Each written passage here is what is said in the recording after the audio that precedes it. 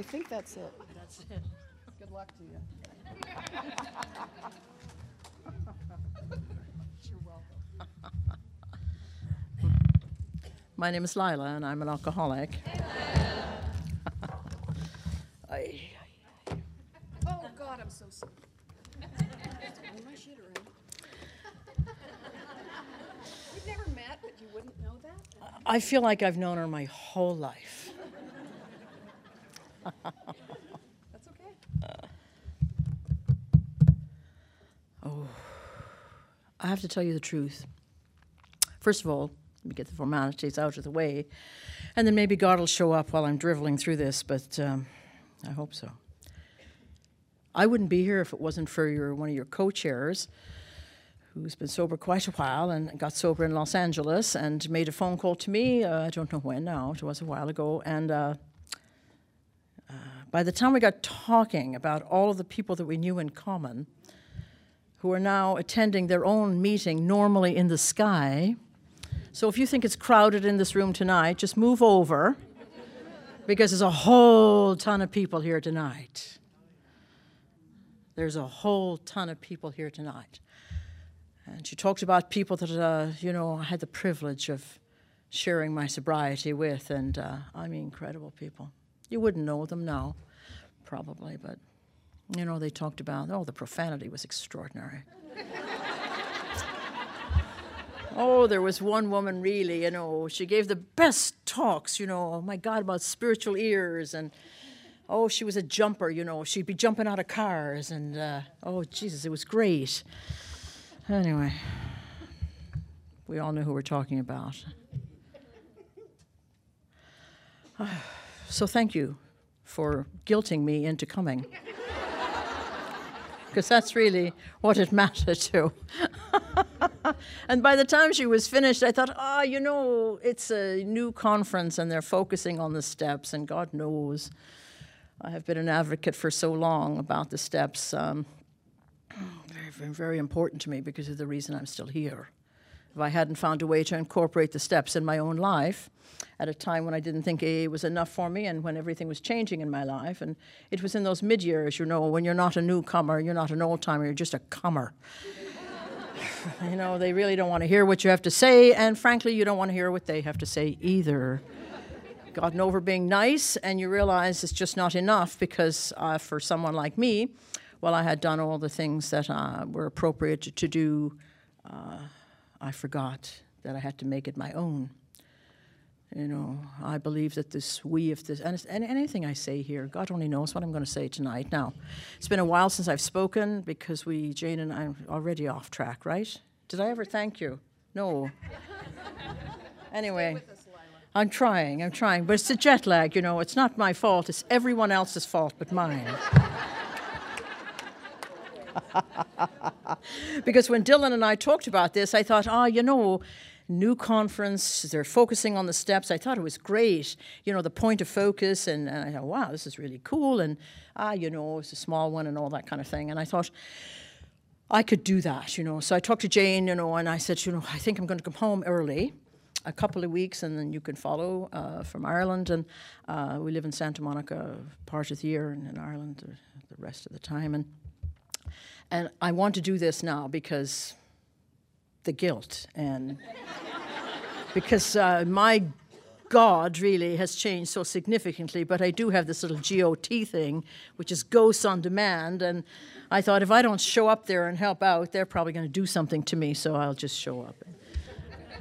It won't be a problem at all, give me 2 weeks to rest at home, and, then I'll come up to Portland and what have you, and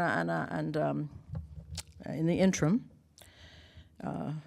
my dear friend and of 48 years in Portland, where I was coming in and out of Yawhats, passed away. And I'm telling you,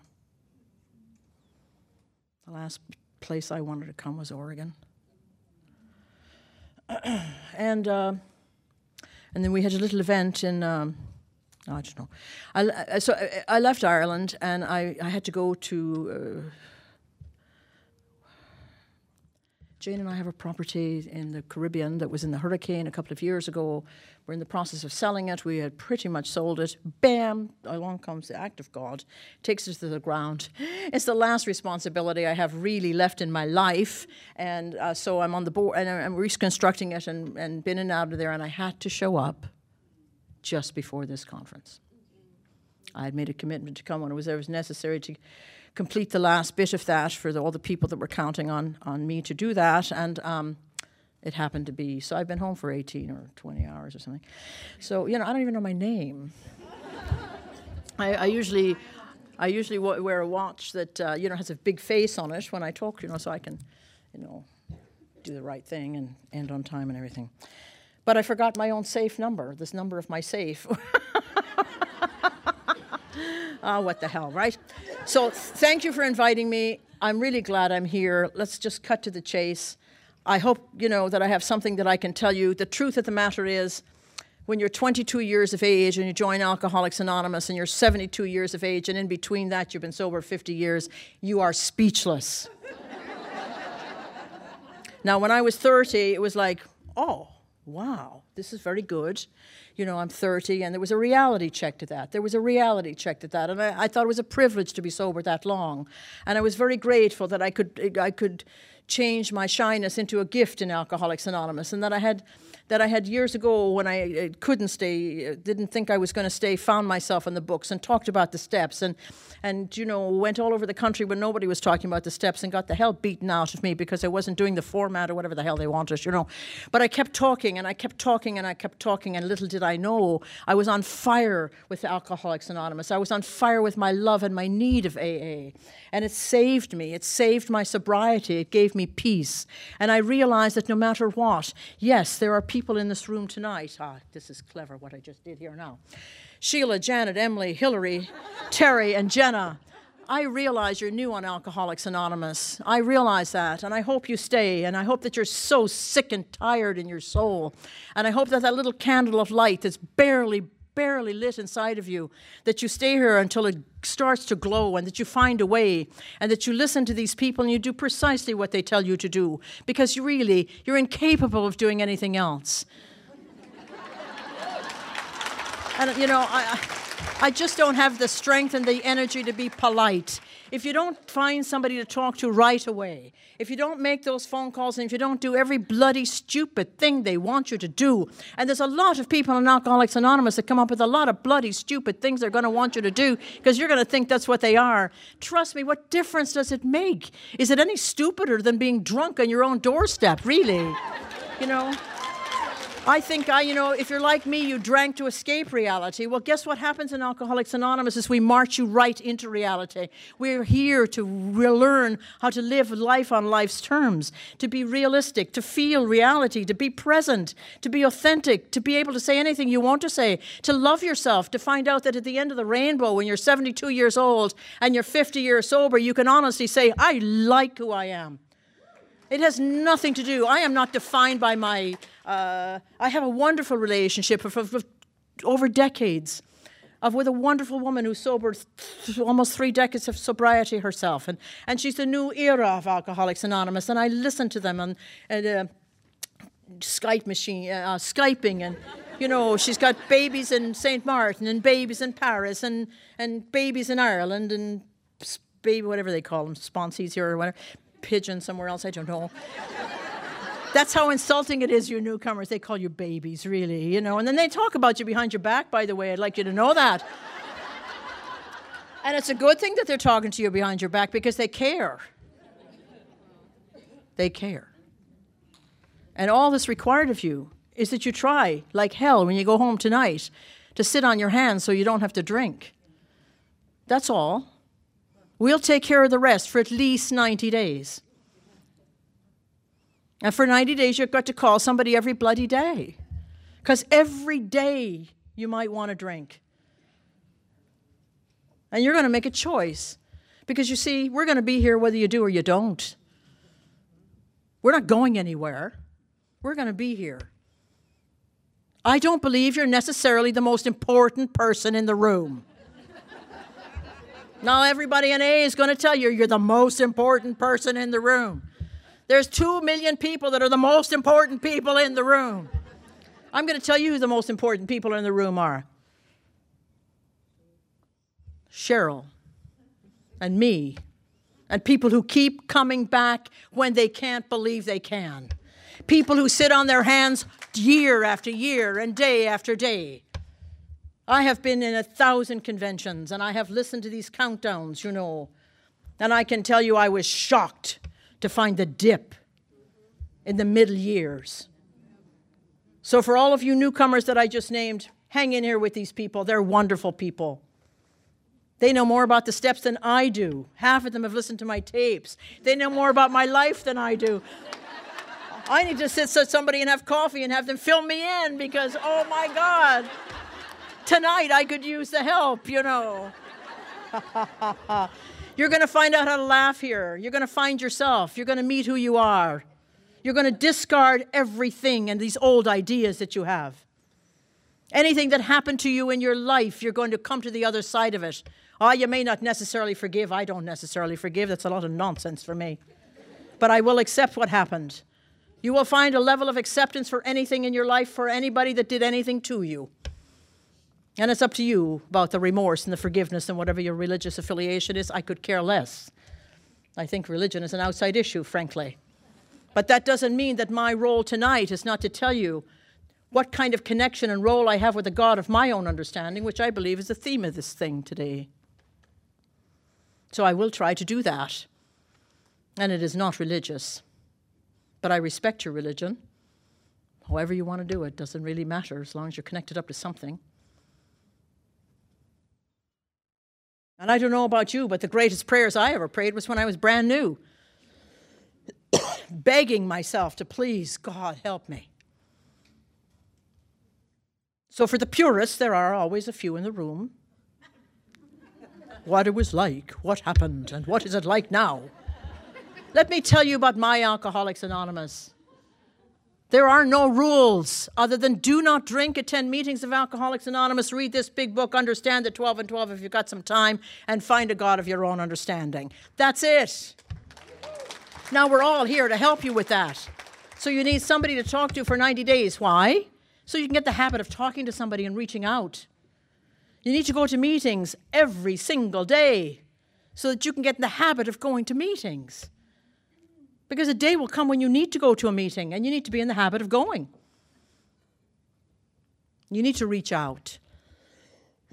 And we need to be there to take those phone calls because we need to reach back. So that's it for you newcomers. Good luck to you. There's 356 people. 55. I'm leaving tomorrow. There's 356 people here that will go out of their way to help you. You know, a man told me a long time ago, when it was the first time I ever spoke in Alcoholics Anonymous. I was sober just a breath of time. And he said, come with me now. Can you drive me down to the Salvation Army in downtown Los Angeles? I said, sure, you know. I was a really good AA member. You know, I drove him down. I did the cookies. I was pretty, you know, on it. And I drove him down. I thought, I'd be happy to. You know, the guy was sober longer than God at that time, maybe 15 years or something. And you know, he knew Bill Wilson personally. I mean, you know, that's what it was like then. It was very different. It was different in a different way. I don't know. It's all the same stuff. Just different outside. And I said, sure, I'd be happy to drive you down to the Salvation Army. And we got in there, and there was a big refrigerator making all sorts of noise in the back, and a few little 5 guys. And they were like really, you know, they look bad. They look like you look tonight, you know. They're pretty beat up. And we're sitting there, and I'm sitting there with Jules, and he says, now, you know, I'm leading this meeting. Great. I drove you. I'll drive you back. I get it. I'm happy to be in any meeting. Anything anybody says, I can get something out of it. I'm great, and I'm new, kind of. Newish, maybe in the first 9 months or something. I was totally shy, and I stuttered when I joined Alcoholics Anonymous. I was so terrified to be sober. Being sober was a physically and emotionally and spiritually horrifying experience for me. I had no relationship with a God, nor did I want one, despite what I told you. I understood none of your signs about, you know, God and everything. And I half listened, but, you know, it wasn't about that for me now, was it? So anyway, I drove him down, sitting there, and he said, you're going to talk to these men tonight, and you're going to tell them your story. I almost fainted, you know. I said, there's not a possibility that I'm going to do that. He said, well, there is a possibility, and you're going to do it in about 2 minutes. And I said, oh my God, I just can't do that. I don't know these people, and I just can't do it. He said, Lila, you just have to speak to one man tonight. There's only 5. One man tonight. You talk to him, because that's all you ever have to do in Alcoholics Anonymous, is speak to one person in one meeting, and that's how it works here. One alcoholic speaking to another. And as long as there's one of us speaking to the other one, we will survive. So you're going to get up there and whatever he said to me, right? And you know, I have always done that. I'm here tonight to speak to one person. I don't know who you are. I hope that you're in the mid-years or maybe even longer in your sobriety. And you're wondering, Jesus, they never prepared me for this, you know. And this happened, and this happened, and this happened, and oh my God. I need more, I need more, I need more. Now, 3 of those men fell asleep. One of them was clearly not present, so I immediately knew who my man was. I said to Jules, how did I do? He said, oh, hell, he said. It's about, when you speak, you know, you're speaking. I spoke for years about the steps. I had a lot of knowledge because I studied that thing. I thought about it. But until I started to practice what I was talking about, years later, I understood that I knew so much in my head, but was I really practicing these steps? It's a completely different thing. Talking about it is irrelevant. It's how you share your, you know, but you're not sharing your experience. You're just sharing this knowledge with each other. A book study is a book study until you go home and you practice it. I don't know who I was talking to at the buffet thing there. You know, I said, God, you know, one time in our little practice, I realized that I wasn't grateful enough, you know, because when I got lit on fire for like 20 years in AA, where I was just like, wow, talking and talking and talking and talking and talking. I never cared for anything back. I didn't care whether you liked me or you didn't like me. I was talking to the one person in the room that I knew was like me, and we were losing each other. We were leaving, and I thought, oh no, you know, don't you get it? You know, you may be powerless over alcohol and your life is unmanageable, but after you're sober a few years, that unmanageability completely changes. You're not stealing stuff from people and making all these silly little things you do with yourself in the beginning. No, it's worse than that. You're emotionally stealing from them. You know, the great talks this weekend for me, you know, about the lying and, oh my God, Jesus, and all of these things. All of these things. And then, you know, came to believe in what? Power greater than yourself. I'll tell you, I was 22 years old on a bathroom floor. That's what it was like. I found myself rising off that floor as the mirror went up and down. I could determine whether or not I would pass out, determined by the rate of the speed. The bathroom was completely destroyed. And I woke up and I heard myself say, God help me. Within a second, I was in a rage because I did not have any intention of God helping me. I didn't want a God. There had been no good God or any God that I thought was of any value at all in my life. And I was going to do this by myself, and I did not need help. That's what happened on that bathroom floor. I had absolutely no intention.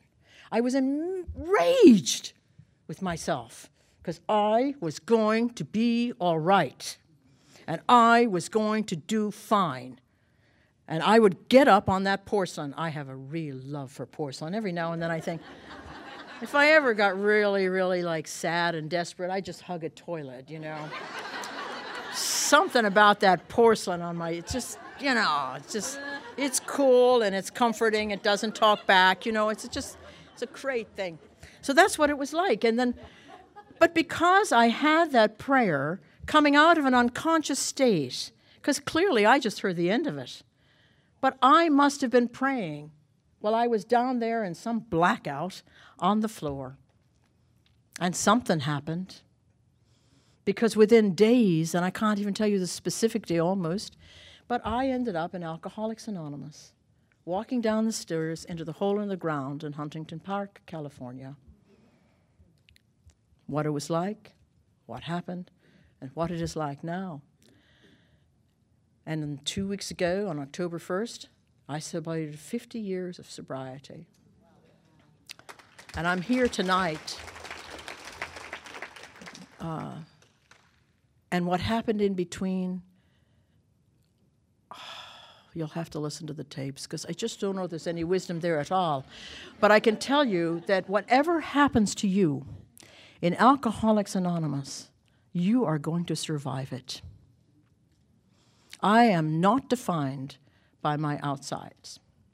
Oh, yes. Am I grateful? Yes.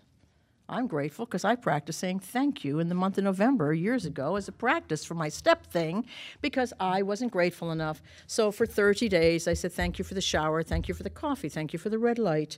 Thank you, thank you, thank you, thank you, thank you, thank you, thank you, thank you, thank you. I couldn't wait for the 30 days to be over. But I did it. I did all these little things so that I could practice these steps. And when I ended up down there in the seizure row at the hole in the ground, didn't know, in 1969, it wasn't like there was a lot of rehabs and stuff. I mean, we came in shaking, And there were all these other shakers beside me, and they're seeing dead people, and I'm seeing dead people, and I thought, how could he see my dead aunt? Oh, Jesus, And then, one guy falls down, he gets taken out inside room, wallet in his mouth, seizure. My first spiritual experience. Oh, my God in heaven, if I don't stay sober for a little while longer, this could happen to me. It had nothing to do with God. I didn't hear them sitting at a table much like this. Whisper, whisper, whisper, prison, kill people, now I'm sober, dogs, cats, wife, husband, all the stuff I never wanted in my life. I thought, I'm in the totally wrong place. I'm 22 years of age. I'm not interested in any of that stuff. I want money, property, and prestige. Power. I'm dying for potential at the same rate as alcoholism. I got to get out of here. That girl today that was speaking, she said loser. I thought, oh, that's great, Bunch of losers here. I didn't see any big cars that I wanted outside. And I'm dying. I am literally dying. They're still giving me Coca-Colas and Hershey bars because they're sure I'm having a seizure any moment. Like, keep an eye on her because this one's got to go any second. That was the beginning of my beginning in Alcoholics Anonymous. I looked at all the beautiful, amazing slogans on the wall. First things first, easy does it, but for the grace of God, etc., etc. Think. The one annoyed me. Think. Like, really? Really? You want me to think? I can't stop thinking. Like, how the hell am I going to get out of here? I'm too shy to walk in front of all those people. Oh, why am I sitting in this seat? Because they put me in that seat. Well, why did you sit there? Get out now. This is a cult. You've got to get out now. Get out. I can't get out. I think I really am an alcoholic. You're not an alcoholic. You're too young to be an alcoholic. Didn't you hear these old guys telling you to spill more in their tie than you drank? And like, hell with them. You're an alcoholic. Who hears anything else? Did I hear the message? No. Did I go every night? Yeah, absolutely. I was back there at 8:30 to 10, the next night, and the next night, and the next night, and the next night, and the next night. And that's how desperate I hope that the 6 of you are tonight, that no matter what, you're going to put this first. I was terrified not to. I had no intention of staying now. Don't misunderstand. I already planned to be gone in 3 weeks. 3 weeks. I don't know where the hell I got that. Probably from looking at some sign, thinking about it, I'll take it easy does it, they say, right? You're shaking, you're having DTs, you're hallucinating in the meetings, and it says easy does it on the sign. I'm going to easy does it for 3 weeks, and then I'm going to be really nice and polite because I was raised properly in Ireland and, good little Catholic kid, and I'm out of here. But I kept coming because I was afraid I would drink if I didn't, you see. I believed them. I believed them. And this old guy says to me, "Are you an alcoholic?" Well, he said, "Yes or no." It's a yes or no answer. Doesn't require a discussion. Not everybody shows up at the Hole in the Ground on a Saturday night, dressed up so that nobody thinks they're an alcoholic. I got dressed to go to my first meeting. Took an hour, I was really bad off. But anyway, I said, "Well, I am. I'm it's in my family." So he said, "It's yes or no." I said, "Well, okay, I'm an alcoholic." And he said, "Well, good.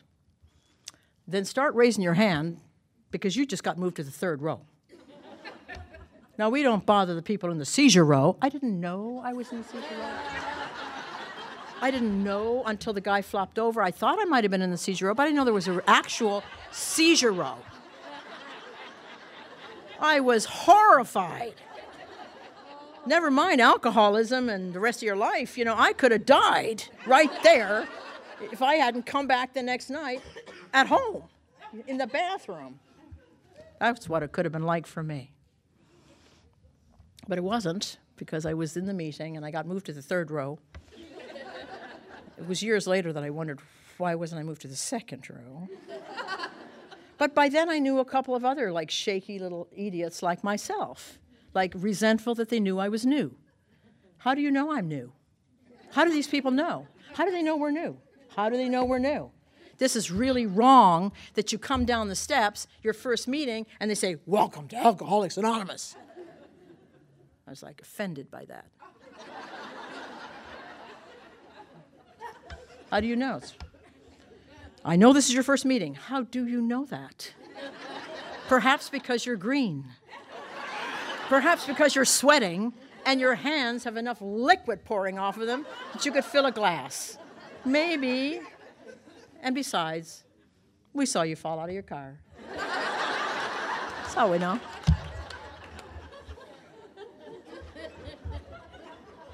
And I actually think the best job in AA is the greeter, He says, "No, I'm supposed to, I'm in charge of you tonight, and they want you to sit, in the seizure row. And by the way, I want you to read this book, read the book. And take it home and call me anytime you want, and call me tomorrow, and I'll call you, and what's your phone number?" And oh my God, the guy was amazing. And he gives me the big book and all the stuff to put in the trunk of my car. I am one of these people. I have a big book in the trunk of my car. Every car we have, wherever we are in the world, we have a big book in the trunk. You never know. You never know when you're going to run into me. Somebody like me, what it was like, the me that was like. So we learned to carry the message right away. I can't get into all of it, but you can imagine.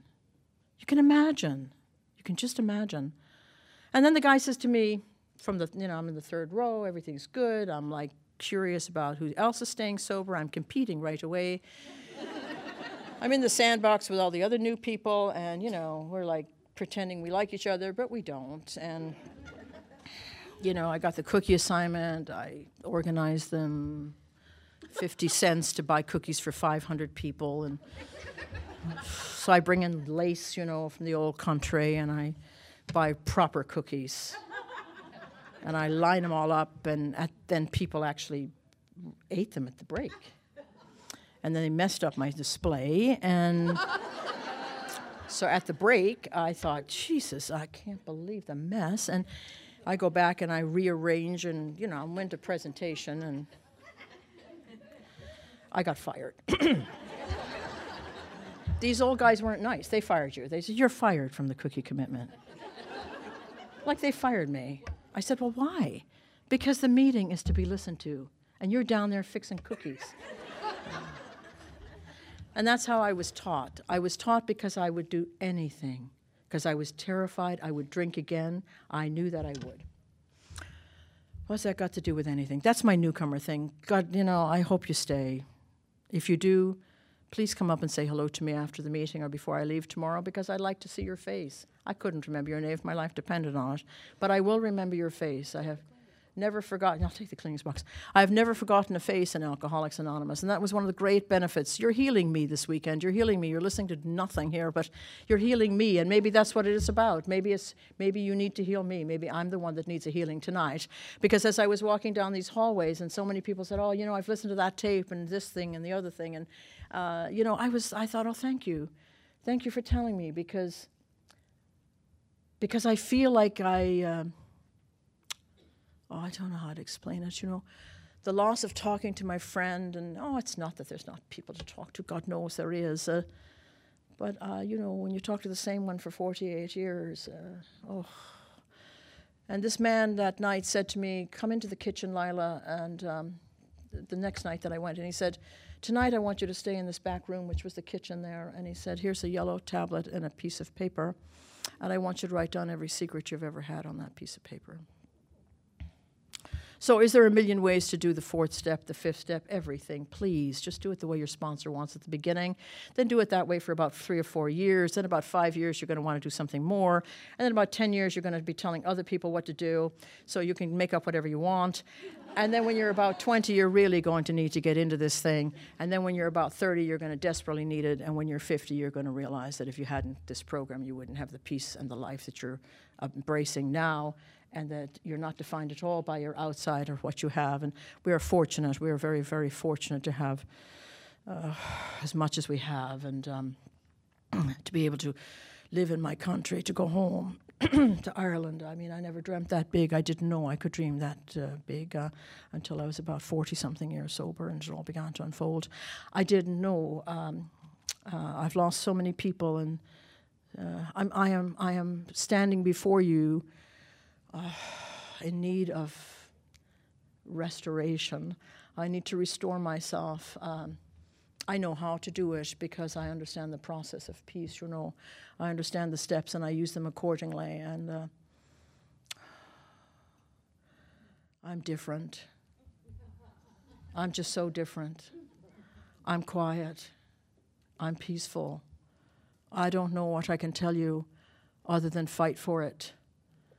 Don't give up ever, because I have never been more at peace. I have never been more accepting. I've never been more honest. I mean, believe me, I could turn the switch on and have you rolling in the aisles. And then I would never speak again at Alcoholics Anonymous, because I did that once and I stopped speaking, because I am not here to entertain you. I am here to show you that people stay sober, that a woman can stay sober, that she can be 50 years sober, that she can be 72 years sober. And I'm telling you, as you age in Alcoholics Anonymous and as life presents itself to you on life's terms one day at a time, you are going to face innumerable things that you never even imagined. Aging has its own set of criteria that's different, I mean, when your eyebrows start to get gray in them, it's like, Jesus, but aside from that, there's friends that die and things happen, and by then, you've lost everybody. In Ireland, I have all my first cousins. There's tons of them, but I didn't grow up with them. I miss that I can't be home with my, say to my mother, "Look, Jane and I are living in Killarney now. We live in Muckross. We're in the park, and look at this amazing place we have, and I'm home. I want to tell my Nana, look, I'm back. I came back. I'm back. I live here. Not all the time. We could if we want to, I suppose, but you have no idea what it's like to start your life all over again at this age, at this time, with someone that absolutely, adores me, and I'm loved and I'm cared for. Oh, don't kid yourself. This big, broad highway you're going to be on for the first 5 or 10 years of your sobriety, it narrows. And it better bloody narrow. Because it won't be enough for you if it doesn't narrow. The quality of the people in my life, they're less. But it's vital. I'm so different. I'm so grateful I could burst. I can't tell you how proud I am of myself. I can't tell you what a privilege it is. For when I could do it and I had the strength, and maybe I'll have it again and maybe I won't, to barrel through this country and other places and talk about those steps, because I needed one person to know, don't go. Please don't go. Don't leave now. I don't care what happens. It'll be okay. Find yourself in that big book. You're not a drunk. You're sober. Read it as a sober person. Hell, I'm still the jaywalker every now and then. There's been many times in my sobriety when I was the guy that got up on Tuesday morning. What happened to Monday, you say to yourself? Well, Monday we didn't get out of bed now, did we? I still make my bed every morning. I still put the cap back on the toothpaste because drunks don't do that. I still pick the towels up on the floor because I don't want anybody picking my towels up. I'd still return a dime to the grocery store, maybe. I might just pay him the next time now because I'm too old and tired. But, I follow all these little things they told me to do. I carry the big book in the car. I can't possibly answer all the stopped a long time ago emails and everything. But that doesn't mean that when I have the strength I am not going to come and try. And so why am I here tonight? I'm here tonight to tell you that the steps really do work. I'm here to tell you that I wish I could have a conversation in real life with my Nana on the farm, who taught me about things I can't even explain. I left Ireland with fantasies. I left Ireland with dreams. And I've come from a country, God knows, sick as can be. Do you know? Lots of stuff's going on there. You've all read the stories, But I didn't leave there with that. I left there afraid I'd never come home again. I left my granny and I left my Nana. I slept in their beds because, my mother was the Blessed Virgin Reincarnate, and she had child after child after child from some miraculous drunken man that never showed up. I don't know how that happened. It was obviously Immaculate Conception. But she had 7 of them, and every time she would get pregnant, she would go down to the country to her mother's in the farm.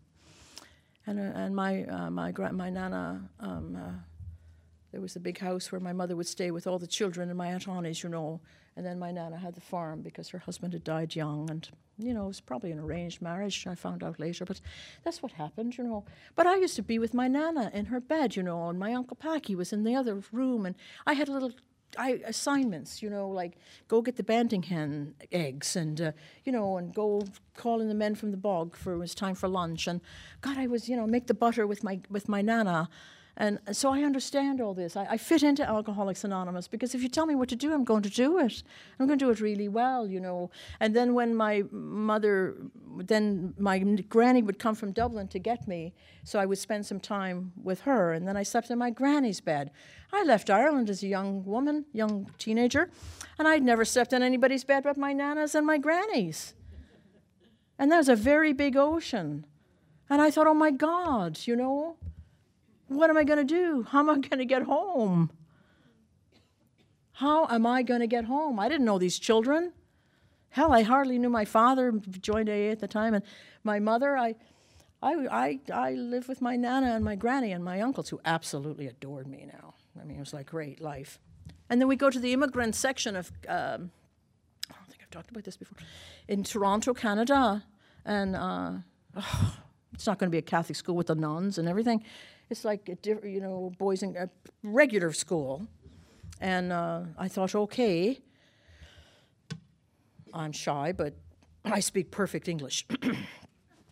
So I don't sound like all of these other people with these accents, So I'm going to be fine in school. I'm going to get along with these Canadian-type people and whatever they look like, I don't know, because we were in that.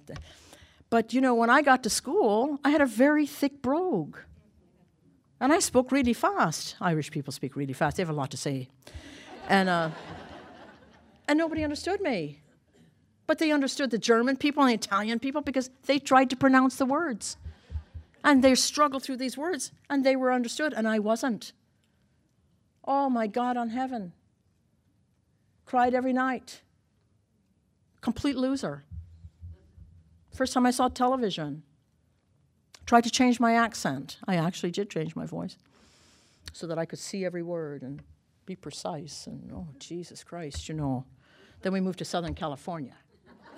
Southern California. Do you know what it's like down there, really? They're all blonde. Woo, had massive great hair. Porcelain white skin, they're tanned. I don't know, I had a great nose, but theirs was different, most of them. Anyway, and they speak really slowly, like laid back. Very calm. I had to listen to Elvis Presley records for 2 years.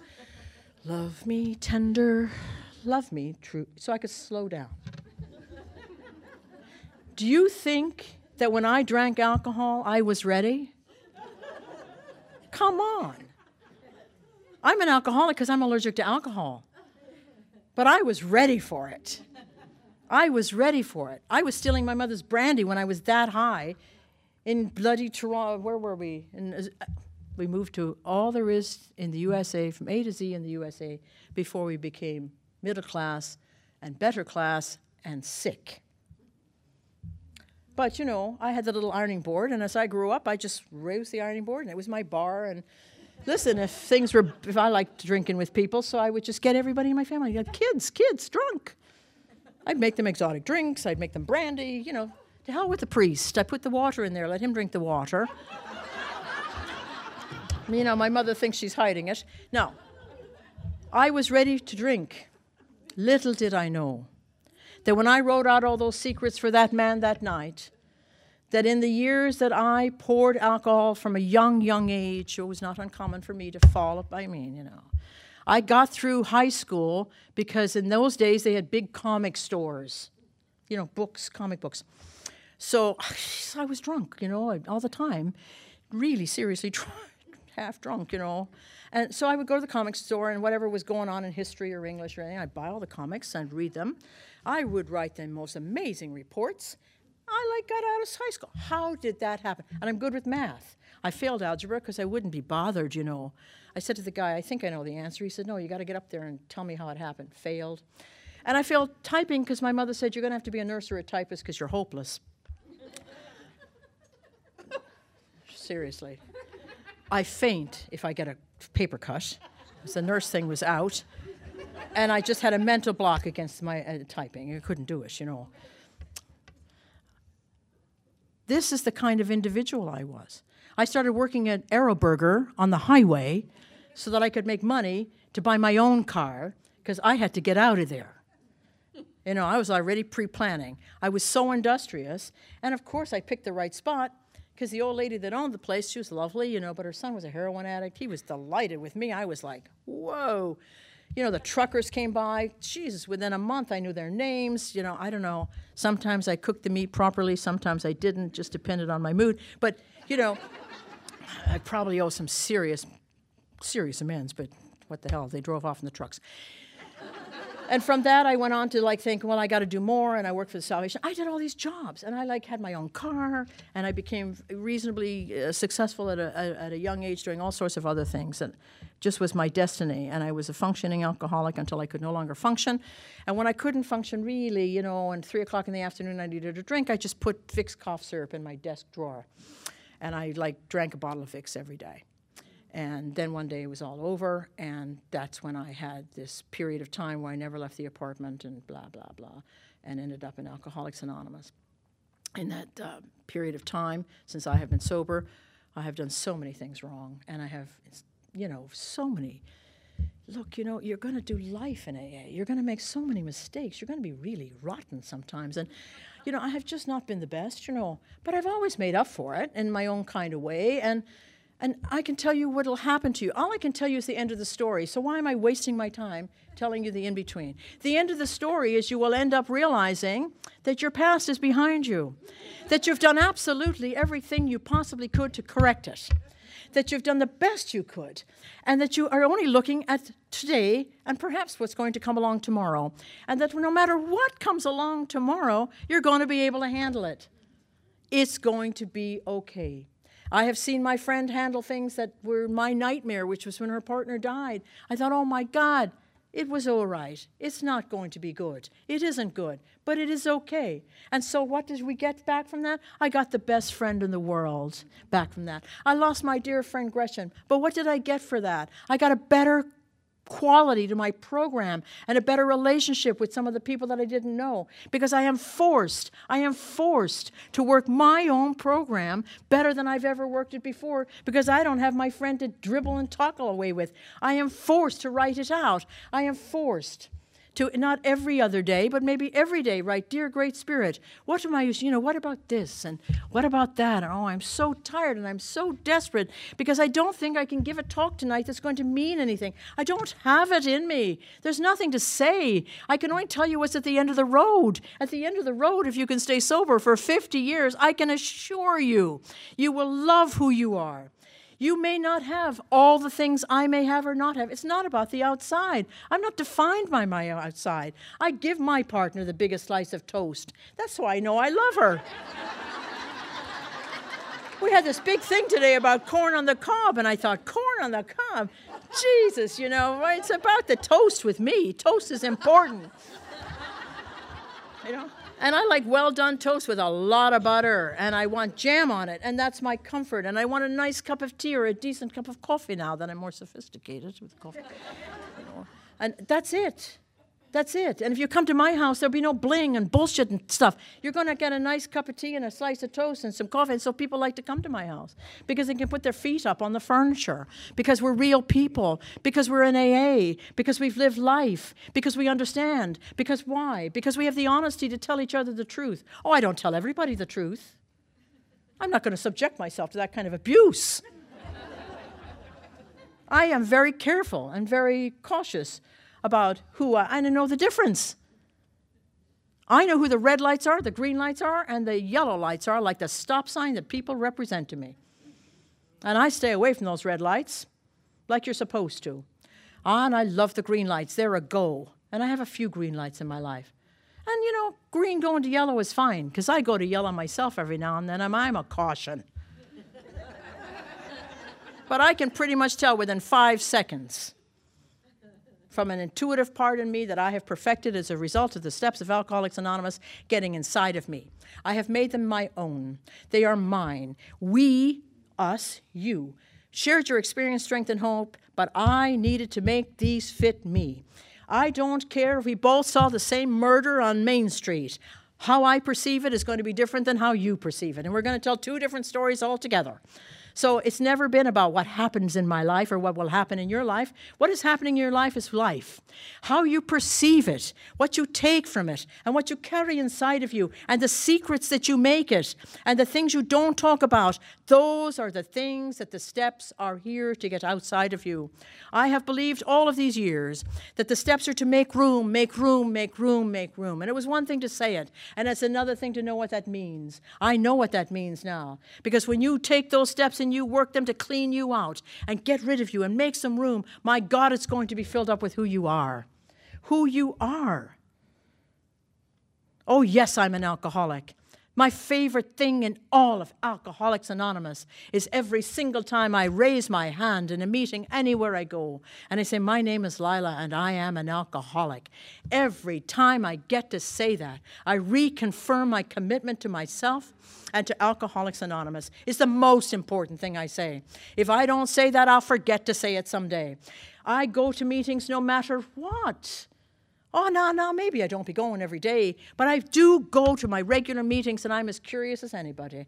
And I sit there on those iron chairs and drink that lousy tea and coffee, and I think, God, this is great. And I always, always, always hear one little thing, and it's not necessarily insightful. It might be something like maybe somebody saying, one woman said recently, she's sober a long time, and she said, one of her greatest character defects is that she gets tired.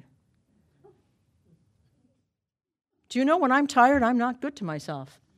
When I'm not rested, I am not good to you. And what's the first thing we tell these newcomers, these 6 people here, just in case you forget who you are? Sheila, Janet, Emily, Hillary, Terry, and Jenna. We're going to tell you don't get too hungry. Do you know how many people we lose because they didn't eat a bologna sandwich or whatever the hell people eat now?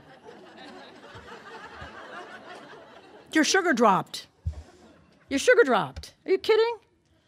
I was so severely sugar dropped when I was on AA at the beginning that I used to have to pull my car over in the freeway and nap. I didn't know, till they loaded my car up with bananas. How did I get through the middle years of my sobriety? I read the 12 and 12, like only the dying can. I read the big book like I was the sober person, and I read that 12 and 12 for the solution. I took inventory after inventory after inventory. I didn't care about all the little things. I cared about my fears. They're torturing me. I was way beyond resentment. I was into hurting myself. I was in my inability to let go of all these secrets and all these things that I had harbored for all of these years. They had to go. So my unmanageability was caused solely by me. Now, one of the horrible things when I was about 20 or 30 years sober was when I found out I am totally responsible for my own self. And blaming people is just a complete waste of time. And judging them is even a bigger waste of time. So my life is not unmanageable unless I am too tired, too hungry, and I am not spiritually fit. And when I feel that coming on, and I know before I get up in the morning, 1, 2, 3, am I ready for this day now? Before I get up in the morning, I know, like the lady today that said something about jiggly boo or something, and it was great, really. I know, and I correct myself. Because when you get used to doing the steps, they'll do it for you intuitively. It's like you just do them until they become part of you. And when they become part of you, they'll take you over, and they won't let you go too far away from yourself. And they will lead you right back into yourself. And you will make room for who? You'll make room for yourself, and you're going to find a person that you're not going to dislike, that is more than enough, that is a really good person. I'm a person of tremendous honesty. I'm a person full of hope. You see, if I didn't have hope, I wouldn't be here. I hope that you accept my apology for not having the clear, vibrant, full of knowledge talk. But you know what? I can't. I can just say, look, if I stand up here and breathe, that should be enough hope for you. Frankly, you should want what I have. I have I have an extraordinary relationship. I live in 2 countries. I'm like, really? But, even if I didn't have all of those things and all of this stuff, would it matter? No. Because I have me. I have me. I don't have a little girl. I have me. I'm home in my own country. I believe in leprechauns. I have friends that say, hey, I'm going for surgery. Can you send me a few leprechauns? Oh, yeah, I'd be happy to do it. They write back and say, wow, those leprechauns are really cool. I feel good. I think, okay, great. I believe in magic because I have lived 50 years of magic in Alcoholics Anonymous. I'm a person of honesty, great hope. I have extraordinary faith. Extraordinary faith. The thing that has changed for me the most, and is still in the process of changing, is my understanding of a God greater than myself. I do not have a religious God. I'm a seeker. I've always been a seeker. That's why I was fearless about needing the steps to take me inside of myself so that I could find out who I was and what was in there and what was going to be for me. I will tell you the truth.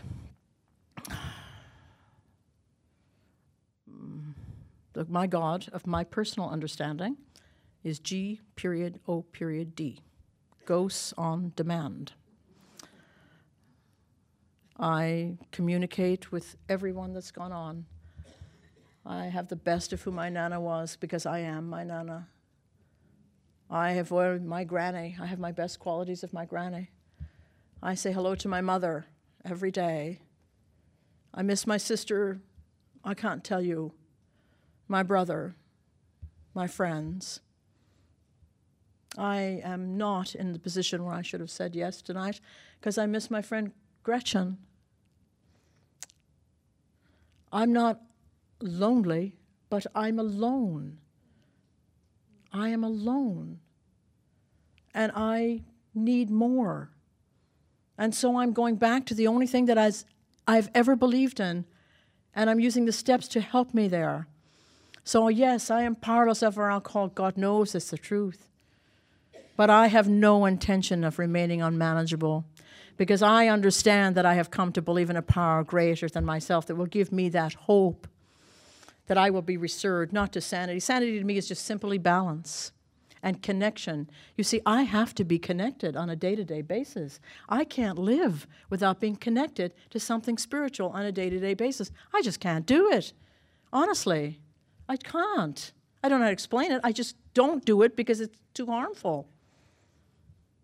And, you know, when I get to the third step and I turn it over, what am I turning over? You? No, you are kind of like not as dangerous to me as me.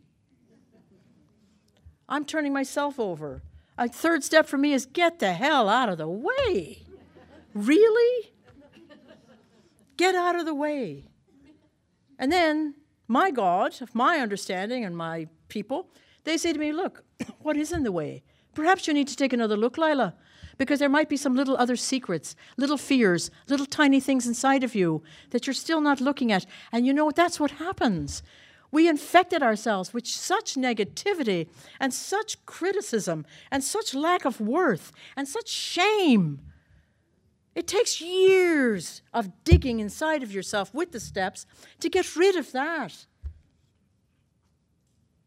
Oh, but it goes, you know. And then the fifth step, what's the magic and the beauty of the fifth step? It's the essence of Alcoholics Anonymous. It's one alcoholic talking to another.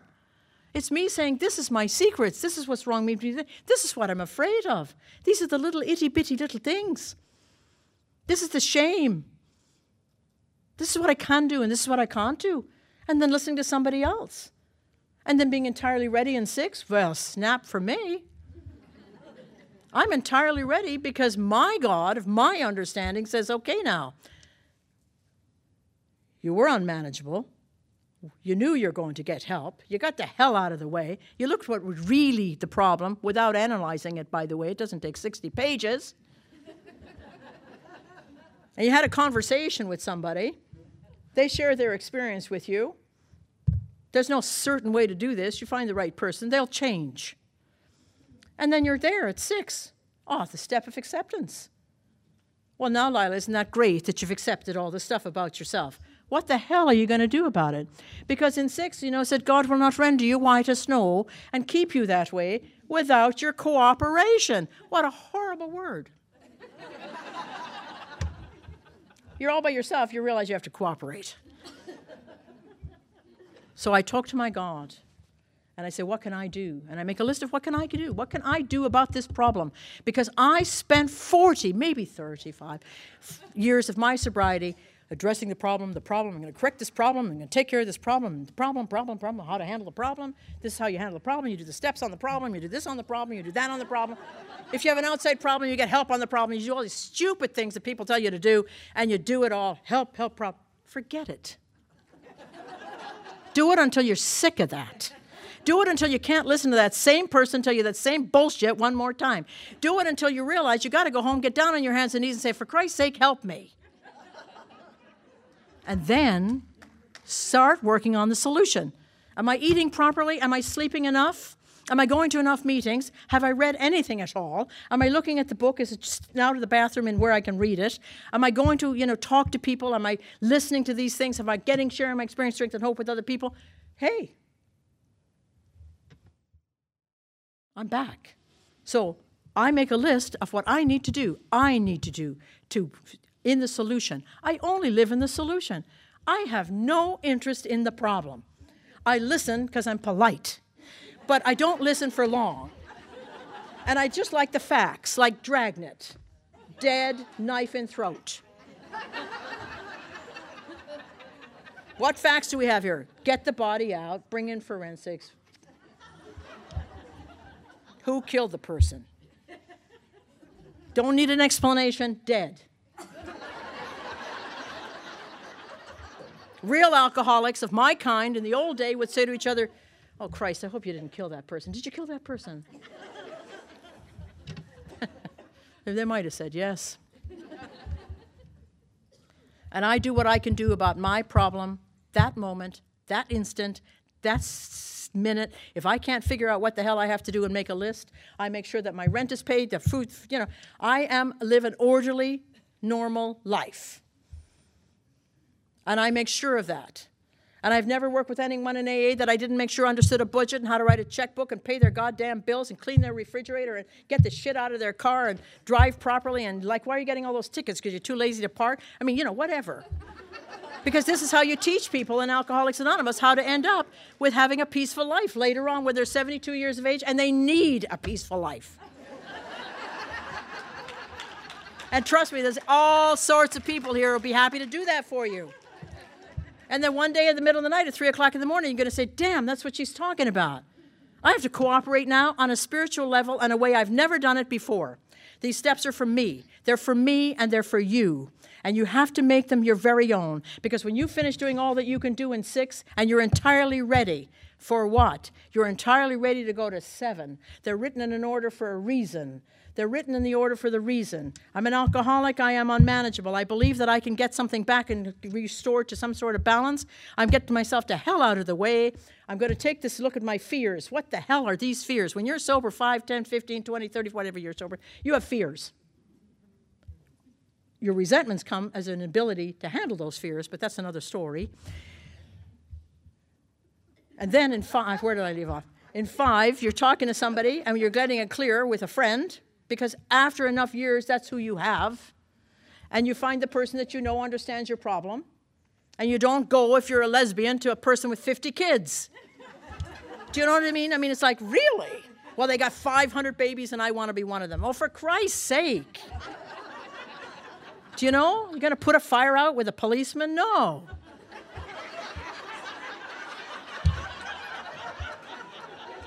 It's unfortunate that it's happening now, right?